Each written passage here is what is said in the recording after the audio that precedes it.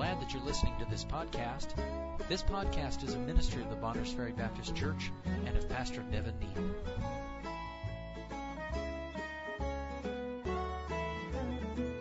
All right, would you stand with me, please? Genesis 15, and we'll read verses 1 through 6. After these things, the word of the Lord came unto Abram in a vision, saying, Fear not, Abram, I am thy shield, and thy exceeding great reward.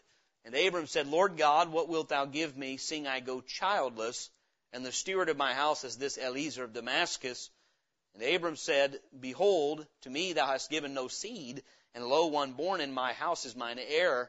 And behold, the word of the Lord came unto him, saying, This shall not be thine heir, but he that shall come forth out of thine own bowels shall be thine heir. And he brought him forth abroad, and said, Look now toward heaven, and tell the stars, if thou be able to number them. And he said unto him, So shall thy seed be. And our verse for the text today, verse 6, And he believed in the Lord, and he counted it to him for righteousness. Thank you. You may be seated. In Galatians chapter 3, the Apostle Paul, under the inspiration of the Holy Spirit, will reference this text of Scripture in order to establish that no one is made righteous by performing the demands of the law of Moses. The law of Moses, by the way, the law that God gave Moses to govern the children of Israel as a nation, to govern the families of the children of Israel, to govern the individuals of the children of Israel, was a perfect law. No human law has been better written than the law of Moses. None. U.S. law, Roman law doesn't even hold a candle. The best places of U.S. law are where it mirrors Mosaic law. I'm talking about law, but how do we understand this? Law doesn't make people righteous. Law reveals that men are sinful. I sat on a young jury. I hate to say, but we were. And we went back and forth. And one of the first things, and this man ended up being presiding over the jury. I don't go into a lot of detail, but he presided over the jury, and he wanted us, as a jury, to come back with a rebuke of the law that even brought the case before us. He said, this is a bad law, and our decision needs to reflect that, and we need to retort back at the law because this is a bad law. And he said, it's law, and he basically said, law makes good men. I said, no. Law doesn't make people good. Law reveals that they're bad. And, of course, I'm coming from the scriptural standpoint. And so right off the bat, we had difficulty in our jury because there was his whole agenda was, let's prove this is a bad law. And my point was, we're not here to judge the law. We're here to judge whether the man broke the law. Let the legislature change the law, right? And anyway, I don't want to get into all the personal aspects of it. My point is this. That works practically. You have somebody that understands why we don't drive too fast on the highway, and they want to preserve other people's lives. They don't really need a speed limit sign. But you know who needs a speed limit sign? Someone who says, I want to drive as fast as I can, go as fast for my own personal pleasure, so then you can prosecute that guy if he's driving too fast and he kills somebody.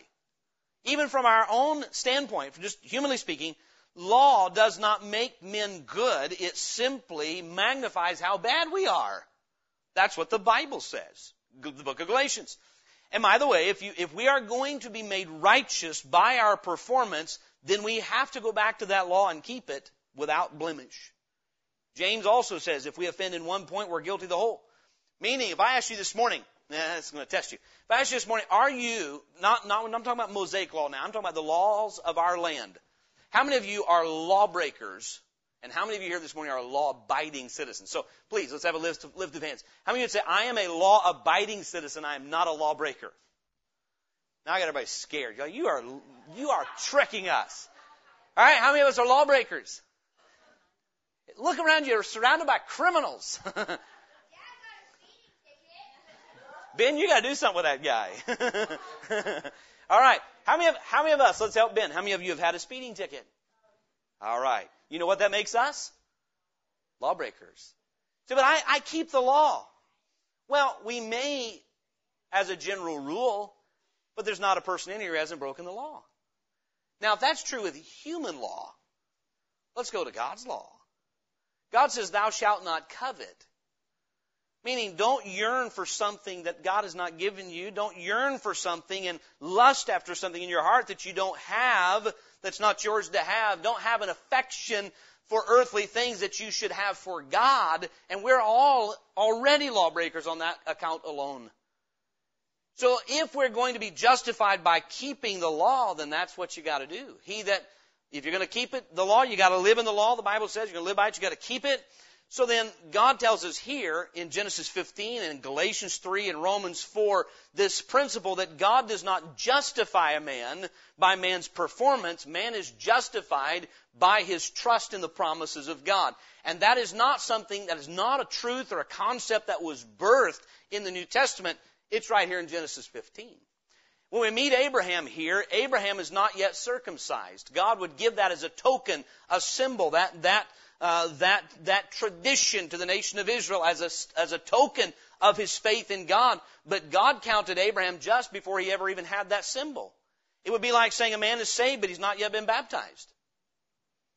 Abraham was just and had not yet received the sign of circumcision, which would become the emblem of supposedly just people. And so Paul again in Galatians 3 will make that point. And so we come here to Genesis 15 because it's a root piece of Scripture where we understand, and I don't want to get dry on you this morning, we'll stay practical, but we understand what the Bible calls the doctrine of justification. How do you and I get to the place where God will treat us as though we've not offended Him, though we really have? How many of you know this? And we talk about this often, and parents can appreciate this, and young people that are getting older can appreciate it because you're further removed from when you behave this way. You take a little child that has disobeyed mama or daddy, and often they become just sweet as a cupcake when they've done something wrong. Because what they want you to do is act like they've not done wrong when they have. And I believe we can understand, as just by way of introduction, some level, at least a little bit, can understand God's perspective when that child, any parent worth his or her salt, is not going to say, well, I know they did wrong, but I want to be a forgiving person, so I'll just act like they didn't do it. It's not going to help that child. That's going to teach that child that doing wrong and sinning and disobeying, being deceitful is okay, and that I'll always treat you the same. And what's happened in our world, and this is important in the context of this message, is we've been told love is acting like no one ever is wrong. That's not God. Love is being truthful about wrong and extending mercy through justice. That's what God does. God did not sign out His justice so that He might be loving, nor did He check out His love that He might be just. The Bible says, by mercy and truth iniquity is purged. And so then we see that all characterized in this account and what we'll read about it in Romans and in Galatians, Hebrews, a few different places. I'll just reference Galatians 3. I don't believe we'll turn there in this message today. But let's look at the text again. I want to look at 4 things this morning that will help us get some understanding out of this. And that is, starting in Genesis 15, let's consider the promise that God made. The reason we start with the promise is God said, Abraham believed in the Lord, and he counted it to him for righteousness. That believed in the Lord doesn't mean he believed there was a God. The Bible says of the devils, in James, we're told that the devils said, thou believest there is one God, thou doest well. The devils believe and tremble. A man asked me last week, we were having a conversation about salvation. He said, well, doesn't the Bible say every knee shall bow and every tongue shall confess that Jesus Christ is Lord? I said, oh, it does. He said, well, everybody will be okay, right? I've had this conversation with this man before. I said, no, that's very different. You'll bow, everybody will bow one day because you have to, because you'll see Him as Lord. That doesn't require faith. Faith says, I take Him at His word. So Abraham is not just believing that God is, he is believing that what God told him was true. He believed in the Lord, and he counted Him for righteousness. So God had made Abraham a promise, Abram at this point, made him a promise, and Abraham believed God told the truth, and that became his righteousness. So let's consider the promise. If for context, turn back, if you would, hold your finger at Genesis 15. Turn back to Genesis 12, a text many people are familiar with. Genesis chapter 12. Abram was still living in Ur of the Chaldees, a land of idolatry, and the Lord said, I want you to come out of there and go to a place that I will show you of. Abraham believed Him then as well. Now, the Bible says in Genesis 12:1, now the Lord had said unto Abram, get thee out of thy country and from thy kindred and from thy father's house, unto a land that I will show thee, and I will make of thee a great nation, and I will bless thee, and make thy name great, and thou shalt be a blessing, and I will bless them that bless thee, and curse him that curseth thee, and in thee shall all families of the earth be blessed. So he tells Abraham, as you well know, I'm going to make of you a great nation. Well, that was chapter 12. Chapter 13, he and Lot part ways. Chapter 14, Lot gets in trouble. Abram goes and defends Lot and delivers him from the king of Sodom and so forth and out of a warfare situation.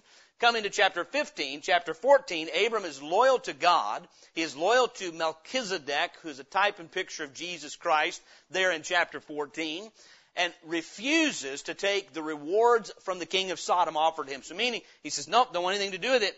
Well, now, after refusing that, after winning a battle, it's he and the Lord speaking again. And the context of this is Abram says to the Lord, God says, I'm thy shield and thy exceeding great reward, meaning you don't need what the king of Sodom offers you. You have me, Abram. You have a relationship with me, your creator. And Abram said, verse 2, Lord God, what wilt thou give me, seeing I go childless? And the steward of my house is this Eliezer of Damascus. And I'm getting just a little ahead of myself, but the context of this promise Abram's going to get is Abram says, God, you told me you're going to make of me a great nation, but I don't have any kids.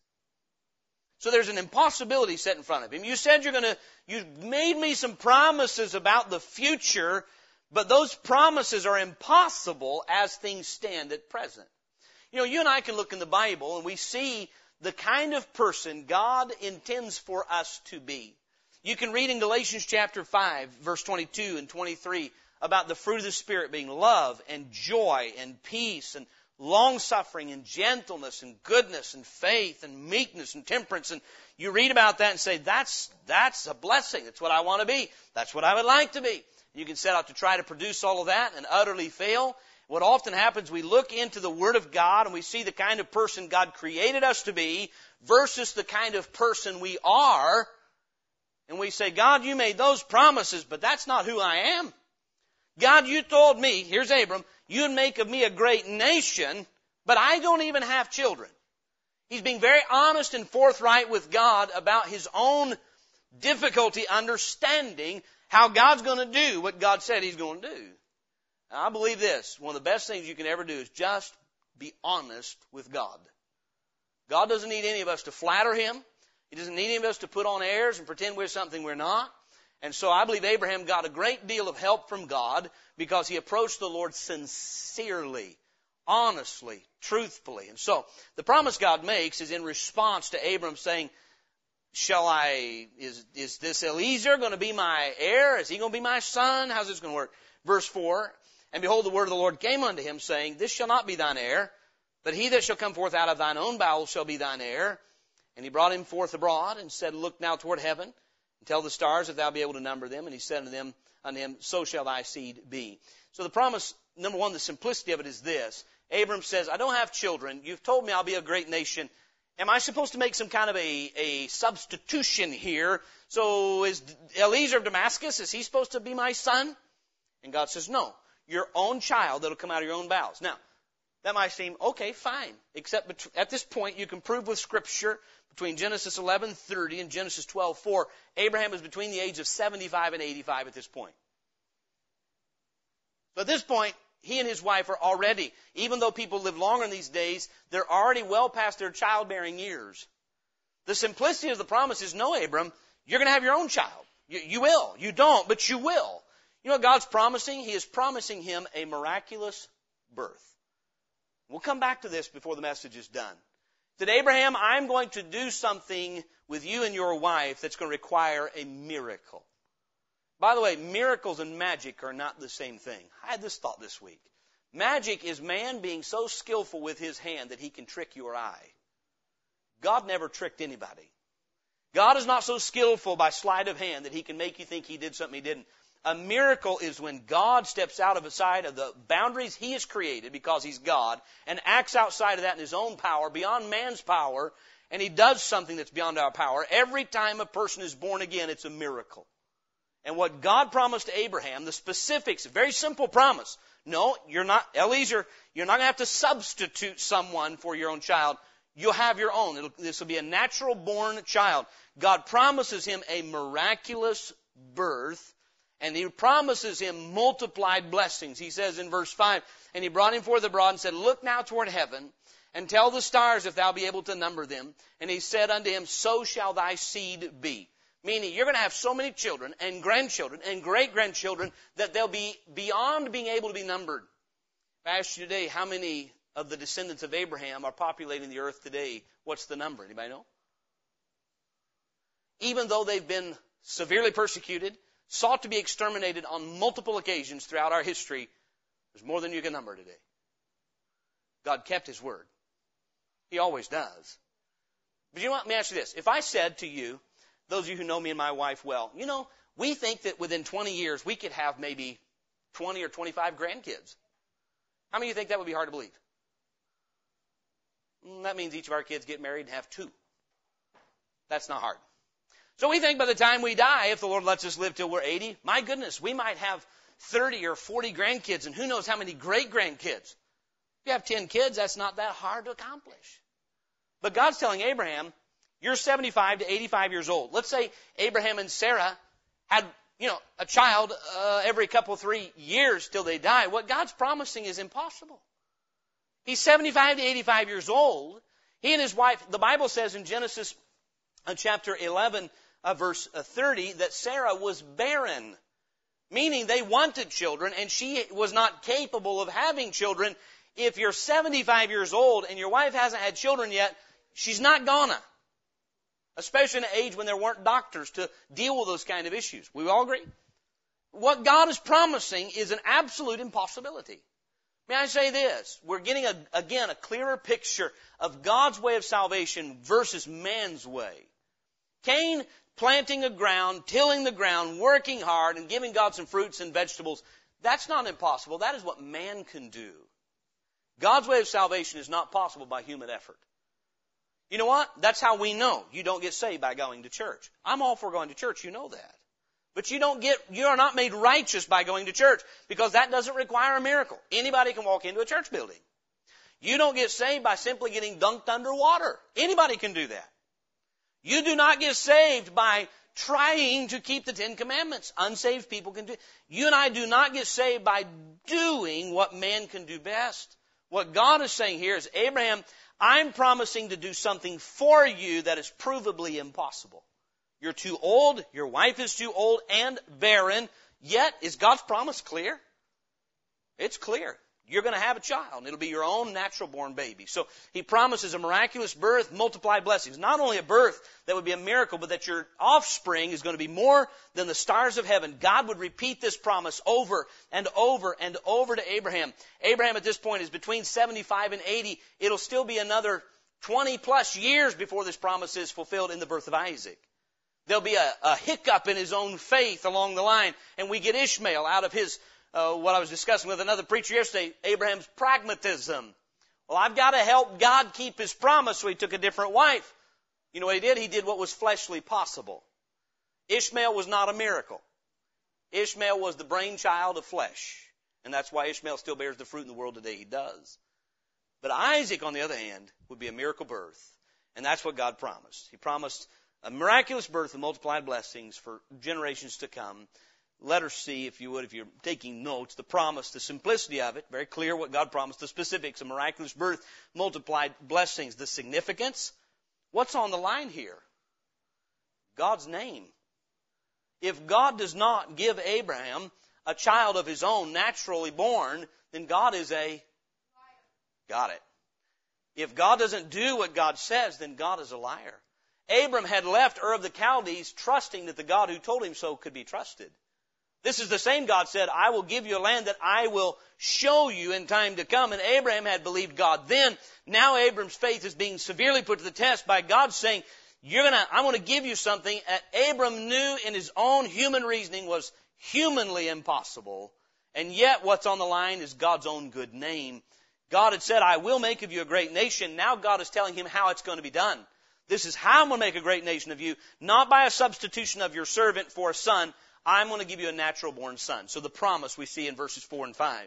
The persuasion is seen in verse 6. Look how hard this is. And he believed in the Lord.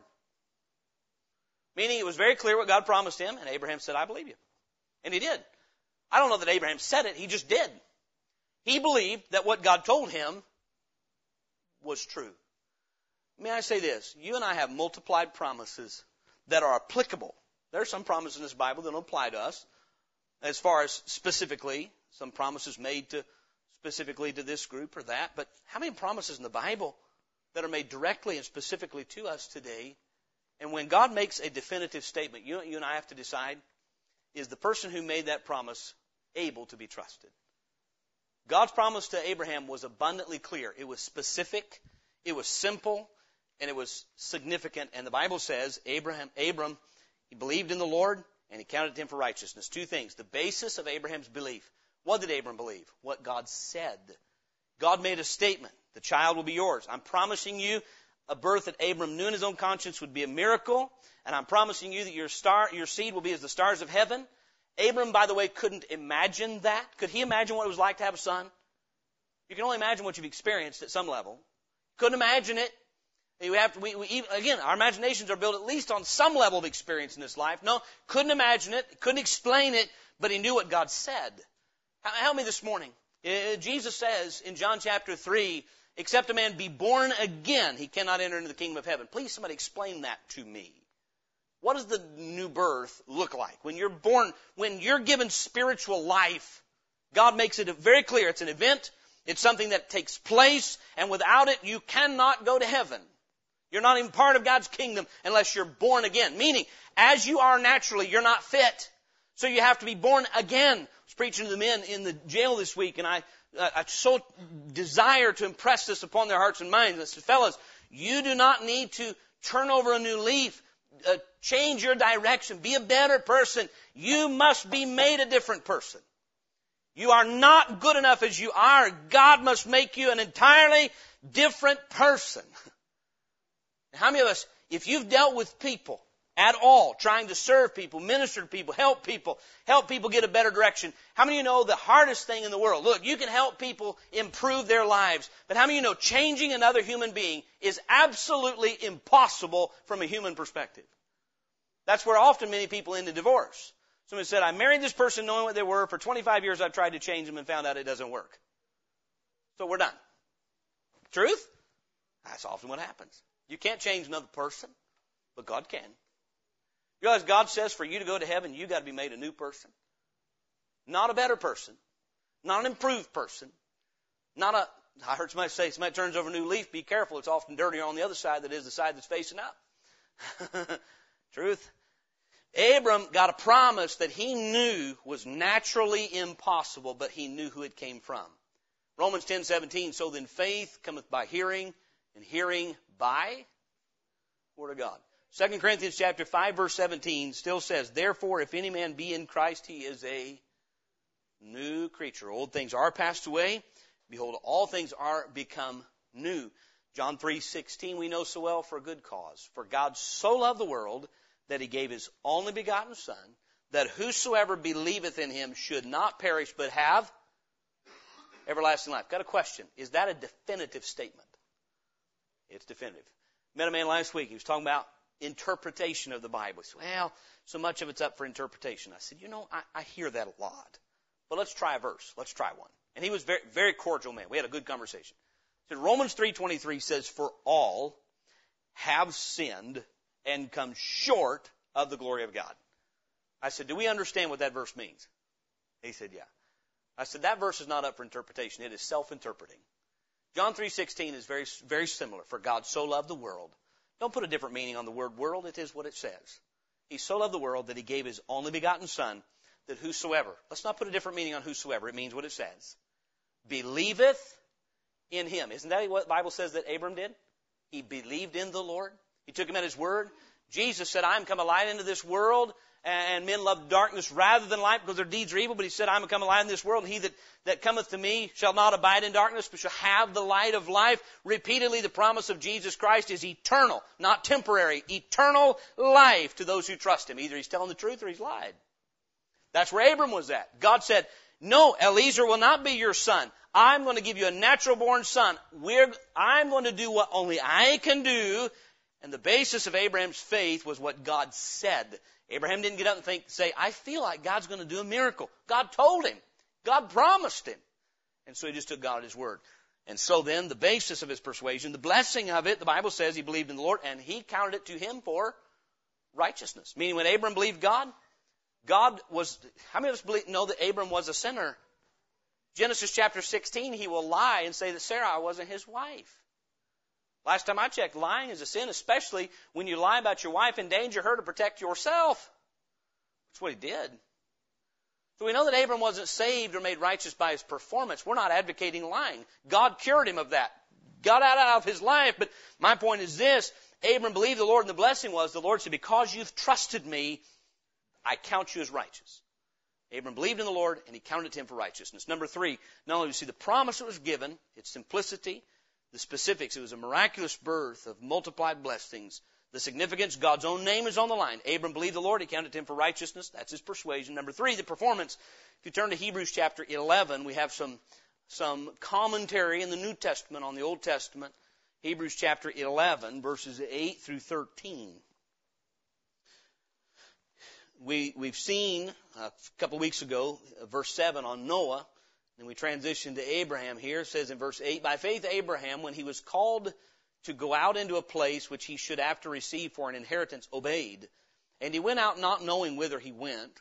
By faith he sojourned in the land of promise as in a strange country. We're in verse 9, Hebrews 11. Dwelling in tabernacles with Isaac and Jacob, the heirs with him of the same promise. For he looked for a city which hath foundations, whose builder and maker is God.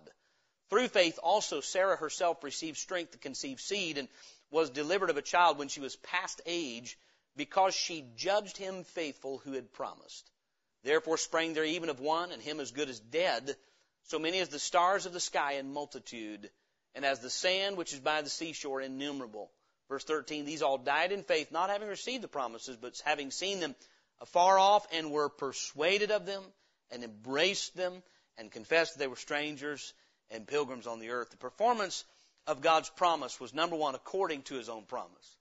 God fulfilled this. Remember what we said in Genesis 16, Abram, under the influence of Sarai, says, basically you get the idea, we're not going to have children, we're going to die, and this promise of God's not going to come so. And so they took it upon themselves that Abram would take Hagar to be his wife, and they would pretend that Hagar's child was theirs, and they went up with this crafty little thing to try to help God keep his promise, and it didn't work.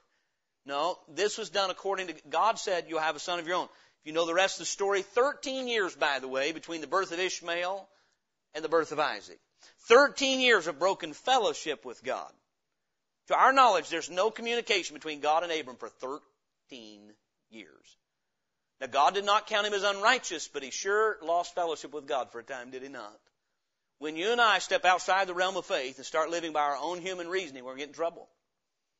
Doesn't mean you're not saved. It means you're not in fellowship with God if you've been saved. But Genesis 16, Abram tries to do that later. Hagar is used as an allegory, Paul calls it, of those who try to do works of the flesh to make themselves righteous. No, the performance of God's promise is according to what he said. Abram's own child, birthed with Sarah, a miracle. It was a miraculous birth. It was according to the power of God. The performance of God's promise, meaning it was done in a miraculous way. Sarah, as her womb was now dead, Romans 4 says, Abram, and as good as dead, Hebrews 11 says, meaning when it came to childbearing, they could have as many children as dead people. They were dead when it came to that aspect of their lives, yet they had a child. It was according to the power of God. The performance of God's promise is not according to our power, it's according to his power, according to the purpose of God. By this, what I mean is, Abram, how many children did Abraham get to see before he died? Now, he had a number of children with Keturah before he died. But as far as he and Sarah was concerned, when Abraham died, he had one child. Last time I checked, the sky has more stars than one. You know, if you read Genesis 25, you could count on a couple of hands and feet how many children Abraham had when he died. He and Keturah had a number of children together, the wife he took after Sarah's death. My point is this, you could easily number Abraham's children when he died. He had not as many as the stars of the sky, but didn't God promise that he would have as many as the stars of heaven? And isn't that the way it is today? Aren't there more seed of Abraham today than you can count? My point is this, God keeps his word according to his own word, according to his own power, according to his own will, and according to his own way. We don't bind God and we don't listen. We don't have to see God keep all of his promises to know that he will. That's why it's faith. Faith is the substance of things hoped for, the evidence of things not seen. I've never seen heaven. May I say this? Your persuasion of the reality of heaven is not going to be reading a book by someone who says they spent 90 minutes there. That's not it. Your persuasion of the reality of heaven is going to come out of this book. This is where God has spoken. Amen? Your faith must be built on the Word of God. God, according to His power, according to His own promise, according to His own purpose, could God have multiplied Abraham's seed as many as the stars of heaven before Abraham died? Sure He could have. Well, why didn't He? So we can understand what faith is. I believe God because God is trustworthy. I don't believe God because I have always seen Him keep every promise. I've seen Him keep promises that you know what? How about this? Abraham knew the miracle that Isaac was. If God can give me Isaac, I know He's going to give me seed as the stars of heaven. God kept His word here, and I know God's going to keep His word here. You see, faith in God does not, seeing is not believing. Believing is seeing. And so then, God's performance of His own promises, according to His own word, according to His own power, according to His own purpose, and abounding to whose praise? Do we say, wow, what a father was Abraham? Or we say, what a God that can give an old man and his wife who couldn't have children a baby by His own power and raise up a nation like He did. You see, salvation doesn't bring praise to man. God's salvation brings praise to God. Ephesians chapter 2, 8 and 9, for by grace are you saved through faith, and that not of yourselves, it is the gift of God, not of works, lest any man should boast. Someone would say, Abraham, how old are you? Well, I'm 99. And that little baby you're holding, is that your great-great-great-great-grandchild? No, he's my own. Oh, you're fibbing. No, he's mine. Oh, you must have married some 20-year-old lady. No, my wife's 90. I'm 100. Oh, you're lying to me, you liar. No, how'd you do it? I didn't. God did. It's what He promised. God did a miracle. Someone says, oh, you think you're righteous? Yep, I do. How'd you make yourself righteous? I didn't. Jesus Christ. He did. Lest any man should boast. God's righteousness brings boasting on one, and that's Him. God gets the glory, not us. Amen? So we've seen the promise made, the persuasion of Abraham, the performance of God's promise, and then the parallel we've been touching on all through the message. But go to Romans 4 now, if you would. Romans chapter 4. And by the way, we are very safe in making this parallel because it's exactly the parallel that the Word of God itself makes. It takes us back to Genesis 15 and Romans 4 and says this is what salvation is. This is how a man is justified. Speaking to a young man last week, and the question put forward to him was, if you met God today, what would He do with you? He said, well, I've never sinned bad enough to go to hell, and I've never been good enough to go to heaven. I guess I'm going to purgatory. The problem with that is there's no purgatory in God's book. That's just man's creation. And the problem is that's not the truth. But in asking him, how are you going to be reconciled to a holy God? We've sinned against Him. How are we going to get God to treat us like we're not guilty? Many today say, well, change God. Just change God. Have a God that is so loving that He never sees sin in anybody. But that's not true. Our sins have offended Him. The Bible says in the 5th Psalm that He is too holy to look on iniquity. He won't do it. It's not going to enter in His presence. You read the last book of the Bible, Revelation 20, nothing's going to enter into the holy city that defiles.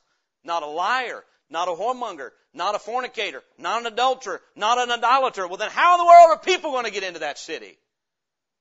Through the blood of Jesus Christ is how. Not through what we've done, but through the one we believed in.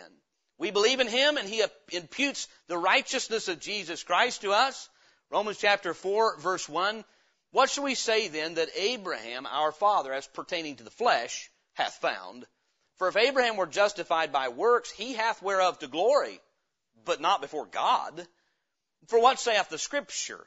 Abraham believed God, and it was counted unto him for righteousness. Now to him that worketh is the reward not reckoned of grace, but of debt.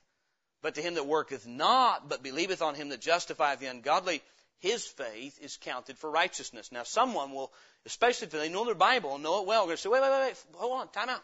James chapter 2, verse 17 through 24 says Abraham was justified by works. And by the way, that is what it says. How many notice what the Apostle Paul, under the inspiration of the Holy Spirit, says? If Abraham were justified by works, he had whereof to glory, but not before God. Romans 4 is talking about man from God's point of view. James chapter 2 is talking about man's faith from man's point of view. And you can read James 2 and find that to be absolutely so. James says, show me thy faith without thy works, and I will show thee my faith by my works. You know how my faith in God is justified with you? I've got to work and show you I believe. If I say I believe something but won't ever do it, you know I'm a liar. My faith is in vain. So let's proceed. Romans 4. What we find here is Abraham's pattern of believing God and being counted him for righteousness. Verse 4 again of Romans 4. Now to him that worketh is the reward not reckoned of grace, but of debt. But to him that worketh not, but believeth on him that justifieth the ungodly, his faith is counted for righteousness. Now you can read on your own the verses in between. For time's sake, we're going to move on down to verse 16 of Romans chapter 4. Verse 16, therefore it is of faith that it might be by grace, to the end the promise might be sure to all the seed, not to that only which is of the law, but to that also which is of the faith of Abraham, who is the father of us all. As it is written, I have made thee a father of many nations, before him whom he believed, even God who quickeneth the dead, and calleth those things which be not as though they were, who against hope believed in hope that he might become the father of many nations, according to that which was spoken, so shall thy seed be. And being not weak in faith, he considered not his own body now dead, when he was about 100 years old, neither yet the deadness of Sarah's womb. He staggered not at the promise of God through unbelief, but was strong in faith, giving glory to God, and being fully persuaded that what he had promised, he was able also to perform, and therefore it was imputed to him for righteousness. Now it was not written for his sake alone. Here is our parallel. It was not written for his sake alone that it was imputed to him, but for us also, to whom it shall be imputed if we believe on him that raised up Jesus our Lord from the dead, he who was delivered for our offenses and was raised again for our justification. Therefore, being justified by faith, we have peace with God through our Lord Jesus Christ.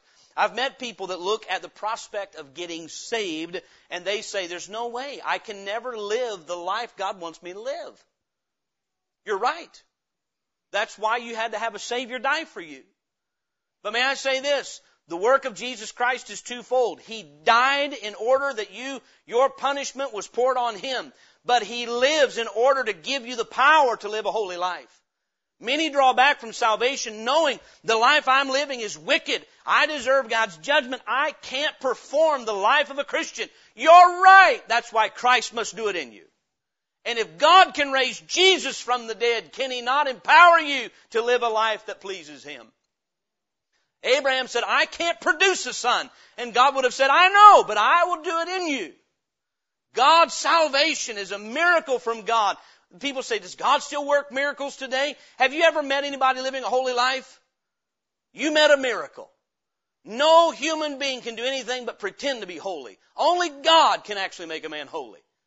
It takes the indwelling Spirit of God to give you power to overcome your wicked fleshly propensities as well as my own. There's no person that can truly live a godly life outside of God dwelling within. The pull of sin is too strong. The prowess of the devil is too great. And you and I are no match for sin. But Jesus Christ took it on and conquered it. And therefore, by him, we live the life that he's called us to. And when we believe God, God not only pardons our sin by the death of his Son, he empowers godliness through the life of his Son. You say, you seem worked up. I am excited about the truth of the gospel. If all you think of the gospel is Jesus died for me, that's wonderful, but he lives for you. You notice what Romans 5 says? Therefore, being justified by faith, or 4:25, speaking of Jesus, who was delivered for our offenses. So Jesus had to die because of our sins. He was delivered for our offenses, and was raised again for our justification. It is Christ in me that makes me righteous before God. And that's the parallel. God promised Abraham, you as you naturally are cannot produce what I'm requiring in your life. And Abraham says, I believe it, but God says, but I'm going to do it anyway. And Abram believed God, and guess what? Abram and his wife had a son named Isaac. And Isaac had sons named Jacob and Esau. And Jacob had 12, and they had children until they became a mighty nation, millions strong, over a 400-year period in Egypt. And God kept his promise. And today, the parallel for us is the same. The pattern of Abraham believing God concerning a miraculous birth and multiplied blessings. You know what salvation is? God says, I am willing to make you new. I am willing to forgive your sins and give you eternal life if you put your faith in Jesus Christ. You mean when I trust Jesus Christ, a miracle literally takes place inside? Absolutely. Pastor, how do you know that? Not because I'm not going to because I felt it. Nope. Because of my experiences. I praise God for the experiences of trusting God. You know how I know it?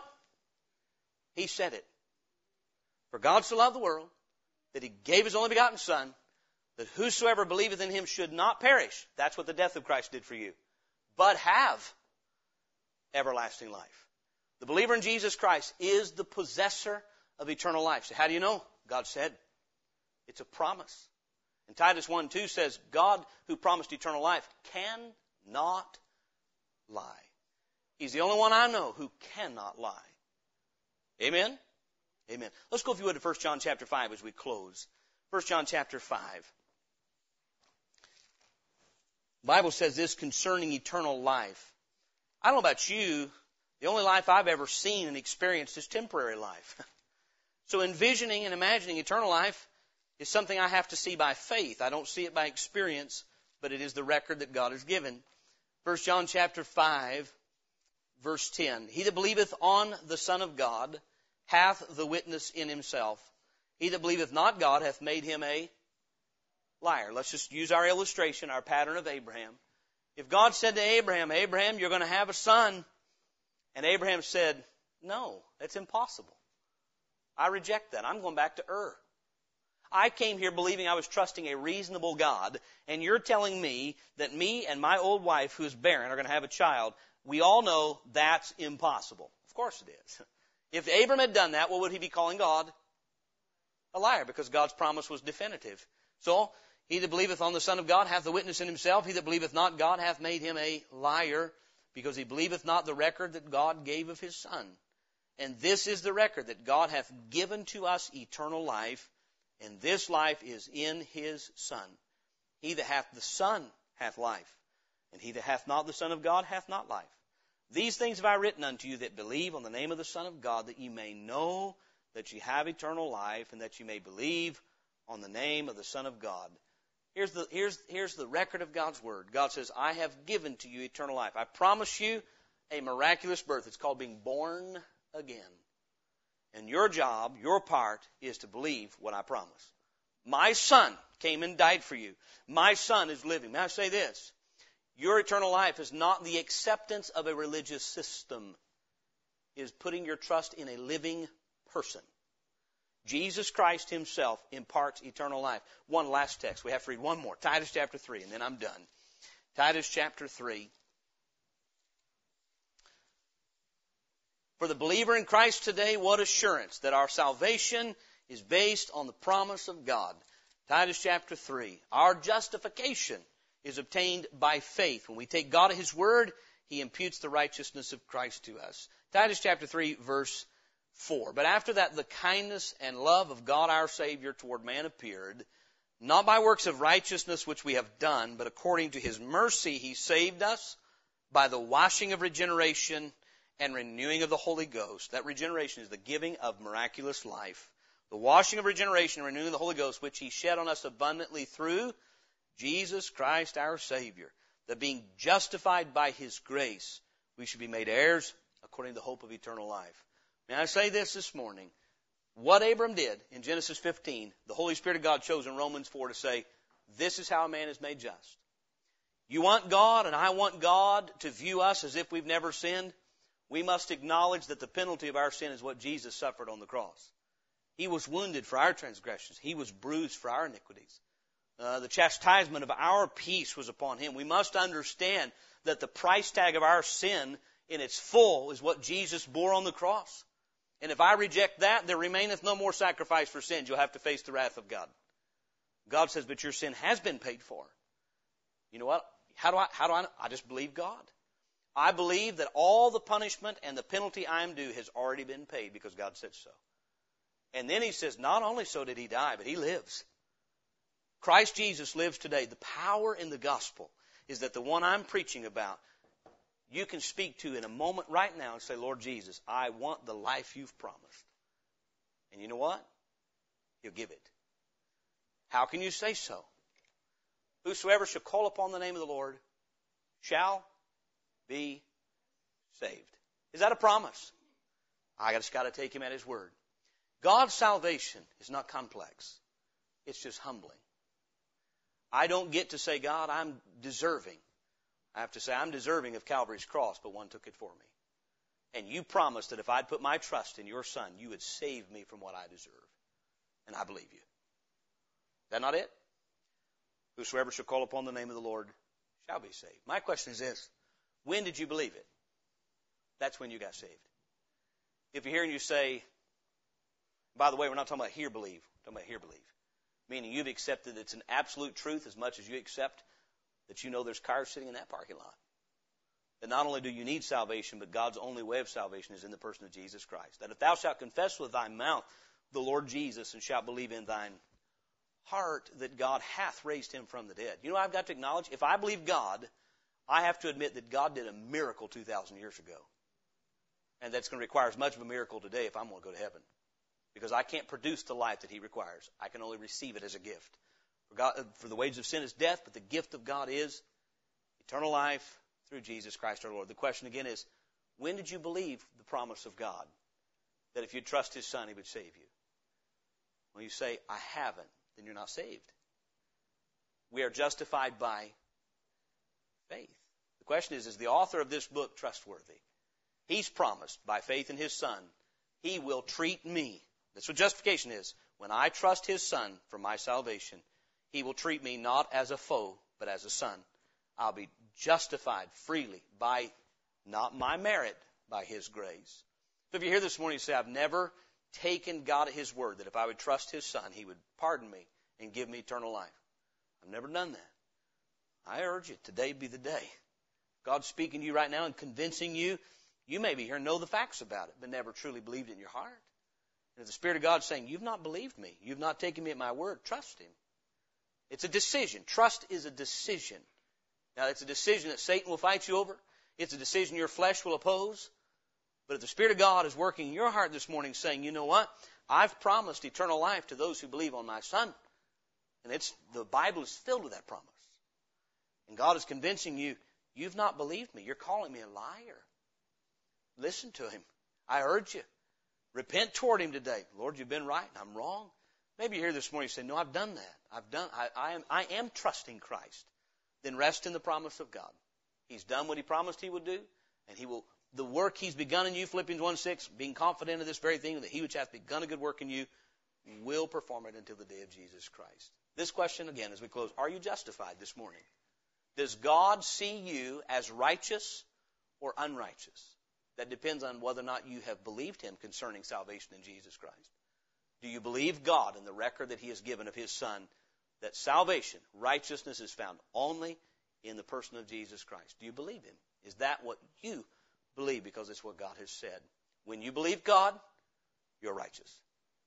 That's God's way.